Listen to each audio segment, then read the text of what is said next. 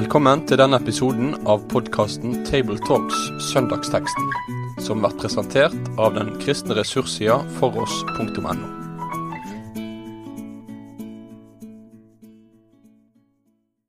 Ja, velkommen til en ny Table Talks.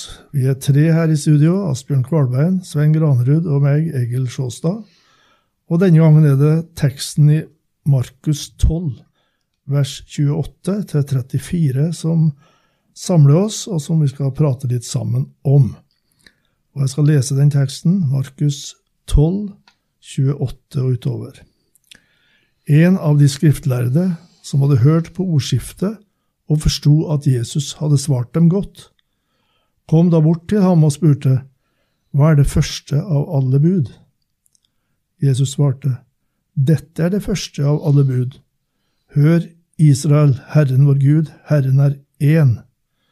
Og du skal elske Herren din Gud av hele ditt hjerte, av hele din sjel, og av all din fornuft og av all din makt. Dette er det første bud. Det andre, som er like stort, er dette. Du skal elske din neste som deg selv. Det finnes ikke noe annet bud som er større enn disse. Den skriftlærde sa til ham, godt, mester, det er sant det du sier, at han er én, og at det ikke er noen annen foruten ham. Og det å elske ham av hele hjertet, og av all forstand og av all makt, og elske sin neste som seg selv, det er mer enn alle brennoffer og slaktoffer. Da Jesus så at han svarte forstandig, sa han til ham, du er ikke langt borte fra Guds rike. Og ingen våget å spørre ham mer. Sånn lød denne søndagsteksten. Og rundt omkring i Norge så sitter noen og tenker at det skal jeg preike om kommende søndag, og en er litt spent på hvordan en skal gripe det an, hva en vil ta tak i, hva en vil gripe an først, og hvordan sette denne teksten i en sammenheng som gjør at det blir rett i forhold til det Jesus ellers sier og lærer. Og nå vil jeg utfordre dere, gode brødre, til å si hvordan de tenker om tre fram med den teksten her. Kan jeg si noe om selve formen her? Jeg oppdaget en fyr som hadde forsket i det med Jesus som stiller spørsmål og svarer på spørsmål. Og han hadde funnet ut at Jesus fikk i alt 183 spørsmål gjennom sin tjeneste, men han svarte på bare 3 av dem. Og ett av spørsmålene har han svart på her da. For han lot det henge i luften. Og så motsatt, så stiller han selv en masse spørsmål.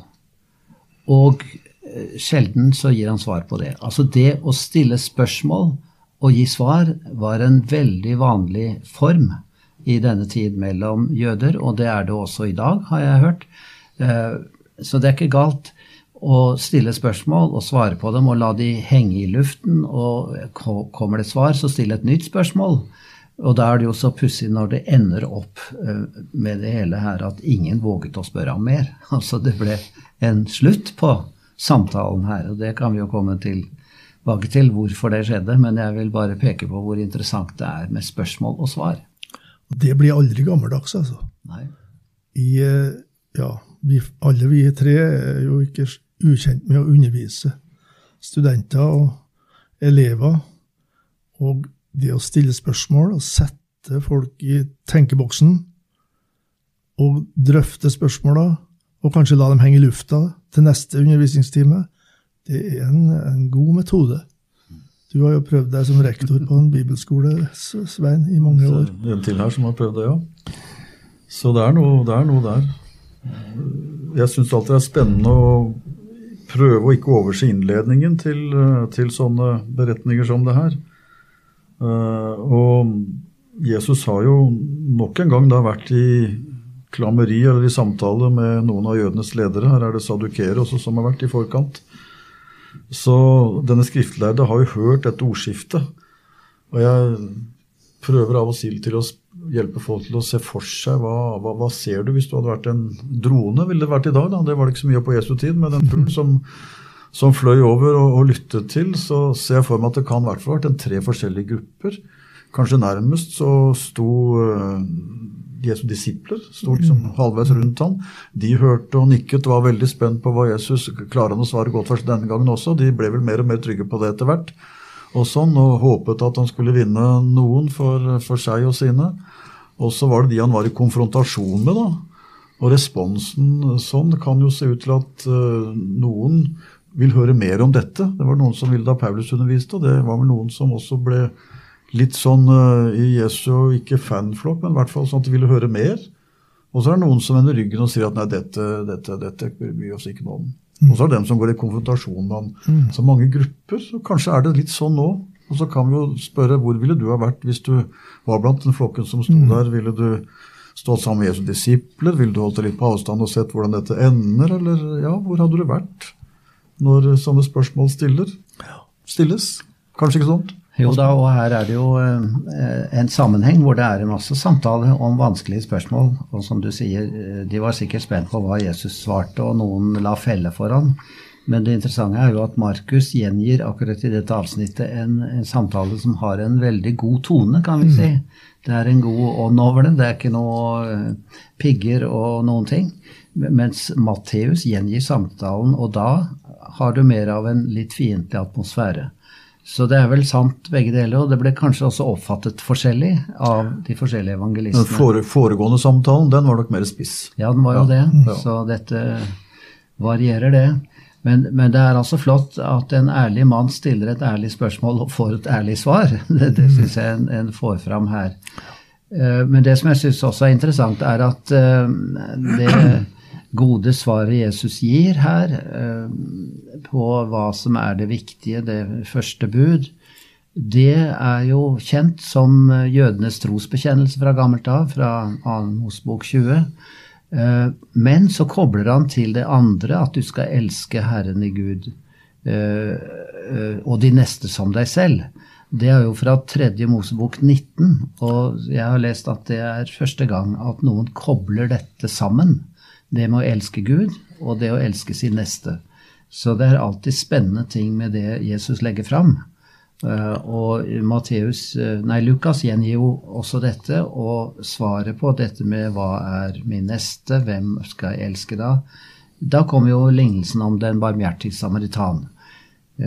Så vi kan se disse tingene i sammenheng. Ja, og jeg tror at også i det gamle testamentet så vil det å elske Gud innebære noe konkret i forholdet til sin neste, selv om det budet i sammenhengen i det gamle testamentet ikke direkte tilføyer du skal elske din neste som deg selv. Jeg fant noe i 5. Mosebok 10, der formuleringen du skal elske ham og tjene Herren din Gud av hele ditt hjerte og hele din sjel. Det føyes til så du holder Herrens bud og hans lover, altså kjærligheten til Gud. Det første budet, det avhenger, får som følge at du holder Herrens bud, og lenger nede står det, hjelper den farløse og enken til deres rett, og elsker den fremmede, så han gir ham mat og klær. Så det er en link mellom de to budene, som riktig som Asbjørn sier, at i den sammenhengen det står i det gamle testamentet, står hver for seg, så er det en link mellom det. Og vi som er i våre lutherske sammenhenger, kanskje, vi har vært litt forsiktige med å løfte fram disse budene her, da, og si at de er faktisk alvorlig ment, ikke bare for å avsløre oss som syndere, men for å peke mot en konkret livsstil. Når vi leser de 10 bud, så tenker jeg at der er det også helt umulig å tenke seg at ikke de budene som retter seg mot nesten, de har sin retning og sitt innhold ut fra det som er det første bud og det andre bud, nemlig relasjon til Gud. For hvis ikke de 2 innledende budene hadde vært der, så ville dette kun blitt en type moral. Det er nettopp det første og det andre budet som gjør at også de budene som retter seg mot nesten fra vers 4 og utover, at de får et innhold som blir noe helt annet enn om de første budene ikke hadde vært der. Så jeg tenker at du har mange bekreftelser på det du sier her, at det må være riktig. Ja, Asbjørn. Men dette med å elske Gud så ettertrykkelig, som det er sagt her, med hjerte hjerte og sjel og forstand og kraft og styrke. Jeg lurer på hvorfor må Jesus si det, eller Gud si det så sterkt og uttrykkelig? Og bruke så mange uttrykk, og det veldig forskjell på disse uttrykkene egentlig? Det sagt vesentlig retorisk for liksom å si helhet, eller ligger det en nyanse i det? Jeg vet ikke, men for meg så det liksom stadig nye strek under samme sak. Det med hele oss. Og det noe av dette som gjør at vi kjenner at vi kommer til kort også, altså at vi svikter her, altså at vi merker at det noe i vårt gamle menneske, i vårt kjød, som de sa før i tida, som ikke vil det her. Men det ikke det første jeg ville ha preket om da. Det måtte komme etter hvert. Men her det noe med kallet til å overgi seg til Gud, og dermed overgi seg til sitt medmenneske. Nei, altså jeg sier til folk, tror når jeg preker at det å kommandere til kjærlighet det det mest håpløse du kan gjøre. Jeg kan ikke skjønne hvordan du kan kommandere noen til å elske. Det en helt umulig ting. Og det har ikke jeg lyst til å prøve å gjøre en from utgave, at vi kan ta oss veldig sammen og elske. Så uansett hvor lite vitenskapelig ut fra å holde seg til ett og et skrift av gangen, så hopper jeg rett over til 1. Johannes brev, kapittel 4, vers 19, for der står det, vi elsker fordi han elsket oss først. Og jeg tenker at det gis ikke noe grunnlag for oss å forkynne i vår kontekst, vår sammenheng, bud om å elske, hvis ikke vi samtidig forkynner at den kjærligheten, den må ha sitt opphav at vi først elskes. Hvis ikke så blir det tross alt vi må kunne si om både respekt og frykt for Gud, så blir det et håpløst prosjekt. Det jo sånn motord nå, vet du, å snakke om skjerpings, skjerpe deg. Og det jo det du sier, at, ja, men du sier jo egentlig at det må skapes av Gud, og du må ikke tenke på at du stadig skal skjerpe deg og ta deg sammen. Men samtidig så Guds ord både lov og evangelium, det taler til oss, til vår samvittighet og vårt delte hjerte. Hjertet jo kilden for vårt åndelige liv. Og så samtidig kan vi hvile i at han skal gjøre det, altså. Det som ikke vi får til. Det jo med loven og evangelium som måtte virke sammen, sånn som vi lærte i sin tid. Egentlig var det jo det som skjedde i det gamle Israel også. Altså når Gud ga dette budet, så står det som en motivasjon i 5. Mosebok 10:15. Men bare dine fedre har Herren lagt sin kjærlighet på, så han elsket dem, og dere som deres etterkommere utvalgte han framfor alle andre folk, slik at han kan se det på denne dag. Og så kommer utfordringen til å la denne Guds bud bestemme livet. Du elsket av en Gud, du utvalgt av Gud, og vi skal forkynne det i det nye testamentets lys. Da. Vi som tror på Jesus, vi valgt ut, vi elsket, vi har tatt imot den kjærligheten som Gud har til verden. Og der ligger det en motivasjon til å leve etter Guds vilje. Det veldig ofte profettekstene, både når de formaner, men også når de gir løfter, det begrunner det i utvelgelsen. Som du brukte også, og utvelgelsen vel kanskje, uten at jeg sjekket det i forkant nå, sentralordet på det som på en måte utspillet når de formanes og veiledes i det gamle testamentet. De utvalgt av Gud. Og så hender de drar litt av historien for å minne dem om både utvelgelsen av Egypt og ting Herren har gjort. Og det jo sånn sett et forskuddsuttrykk for det som Johannes skriver om i sitt første brev, at hva kjærlighet vet vi av at han har sendt sin sønn for å sone våre synder. I den gamle pakt så hadde de også Guds kjærlighet synlig blant seg, både i kraft av det han hadde gjort, gjennom å utfri den, gjennom det han møtte dem i offerpraksisen som de fikk gå inn i, og få forskuddsvis av Jesu forsoning også der. Så loven og evangeliet i den gamle pakt også, vi må ikke glemme det. Men også der var Gud først ute. Vi elsker fordi han elsket oss først. Det gjaldt Israel også. Så jeg ville nok hatt med en tale her at vi må lære oss å tenke litt annerledes om kjærlighet. Hva det? Det Guds handlinger. Det må starte der hva han har gjort, som du pekte på, både i Gamle testamentet, utfrielsen fra Egypt, og så det store på korset og oppstandelsen. For det gjelder jo også vår kjærlighet til vår neste, det kan teoretiseres veldig mye og gjøres til følelser, men det skal vise seg i en slitesterk hverdagstro, som gjør også det skittende hverdagsarbeidet som må til overlangs, som ikke alltid skaper de gode følelser, fordi det så krevende, men slik skal kjærligheten vise seg, slik som den barmhjertige samaritan opplevde det. Og da det mange linker til problemstillinger i vår samtid, da, som man kan aktualisere teksten med for de troende i hvert fall. Det som jeg leste fra 5. Mosebok, der det konkretisert ved farløse, enker og fremmede. Og fortsatt det 3 kategorier som vi i forstand i hvert fall da, tett på oss. Og det å være en kristen og vise kristen kjærlighet, det handler om å møte medmennesket i dets nød og i dets smerte, uansett hvem det Og konteksten i 5. Mosebok var du skal ikke hevne deg, altså til og med dem som har vært ond imot deg, skal du elske. Og da begynner det å spisse seg til, og vi nærmer oss bergpreka hos Jesus om å elske sine fiender. Men hvordan ville du ha sagt, Asbjørn, til de som spør, da, hva var det som manglet? For det var jo det som denne skriftlærde her gikk ifra Jesus og ha som den siste i sitt øre, da. Du ikke langt borte fra Guds rike. Ja, jeg vet ikke riktig hva jeg vil svare på det. Han ble jo imponert og syntes Jesus svarte klokt, og det var gjensidig anerkjennelse, og det var nok noe med det at denne mannen ble slått ned på det at dette jeg ikke helhjertet på, altså hverken å elske Gud eller min neste. De ble på en måte satt fast, og det omtrent som da Jesus stod foran denne kvinnen som var grepet på ferskgjerning i hor.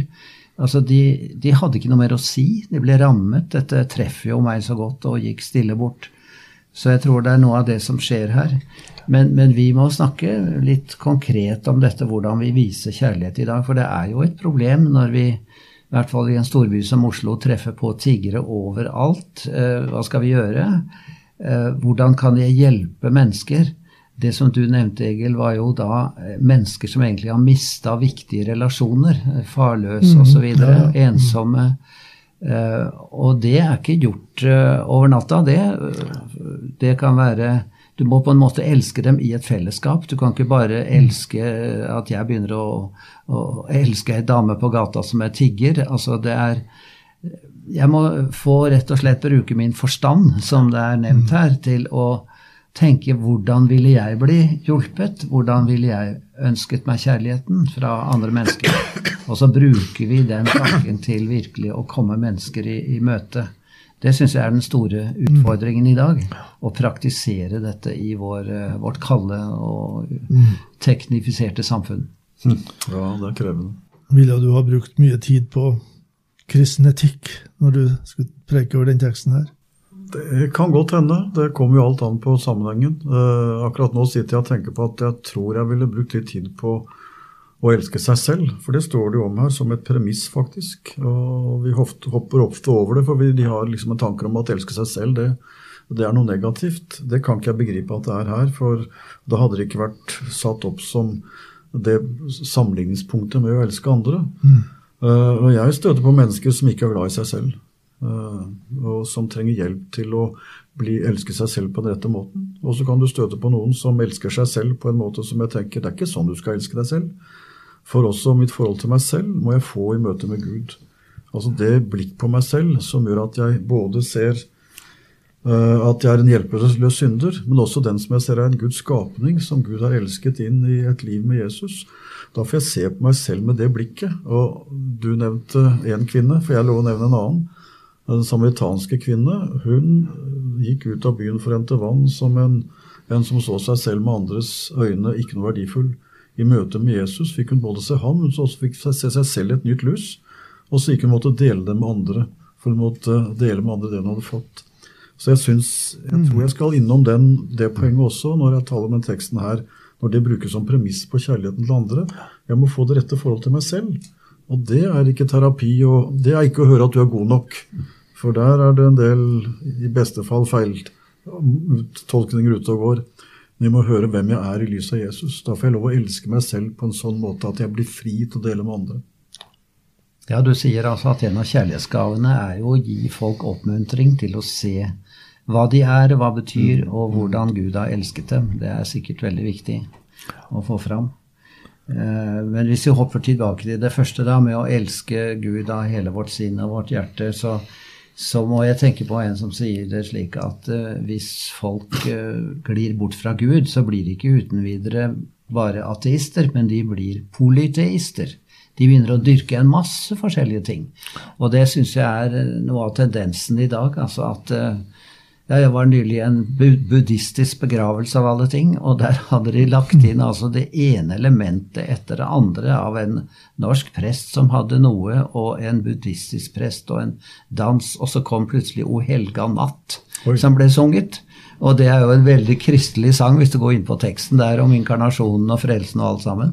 Så det var en som sa til meg, jeg spurte litt om dette, ja, han har helgardert seg, liksom. Sånn tenker man i dag, for å ta litt av alle religioner som nei, du skal elske Herren, din Gud, vår Gud, Herren, Jahve, han en, ikke sant, helhjertet. For her kan vi komme til å gli inn i veldig mye rart i den tid vi lever i. Det tenkte jeg viktig å si noe om, altså. Det veldig viktig, og jeg tror også det viktig å få fram at det å få et rett forhold til denne Gud, at det det stikk, når Jesus kunne si til slutt her, du ikke langt borte fra Guds rike, men du fortsatt ikke i Guds rike. Da skal du inn i Guds rike, så må du få et forhold til meg, Jesus. For når Jesus trådte fram, så var det nettopp det uttrykket han brukte, himmelens rike, eller Guds rike nær, underforstått i han selv. Så skal jeg få et riktig forhold til den Gud, som her var tematikken i den skriftlærdes spørsmål og svar, da. Så må jeg veien om Jesus. Og vi har hatt en tabletalk her tidligere der vi snakket om Jesu ord om at det å tro på Faderen, eller Far, og det å tro på Han samme sak, og det umulig å tro på Faderen og elske Faderen uten å tro og elske Jesus.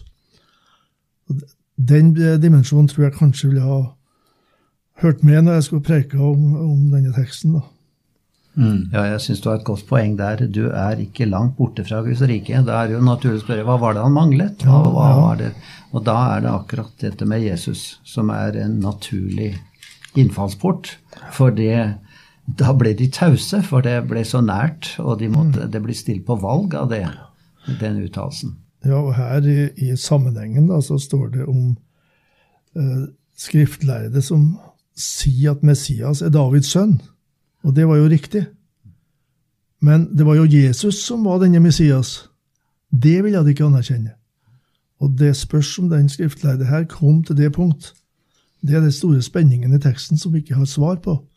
Om han kom til det punkt at han så at det jo Jesus som den Messias som denne Gud har sendt og elsket, og vil at vi skal ta imot som Davids sønnen. Mange beretninger som ikke avsluttes skikkelig i Bibelen. Det vil si, de står der som en invitasjon til oss å gå inn og fullføre dem. Så du kan jo liksom undres på om ikke evangelisten og Paulus og andre, de lar det henge litt for at vi skal få det som en utfordring til oss. Jeg tenker på også Lukas 15, om den bortkomne sønnen. Han står det at far så ham mens han ennå var langt borte.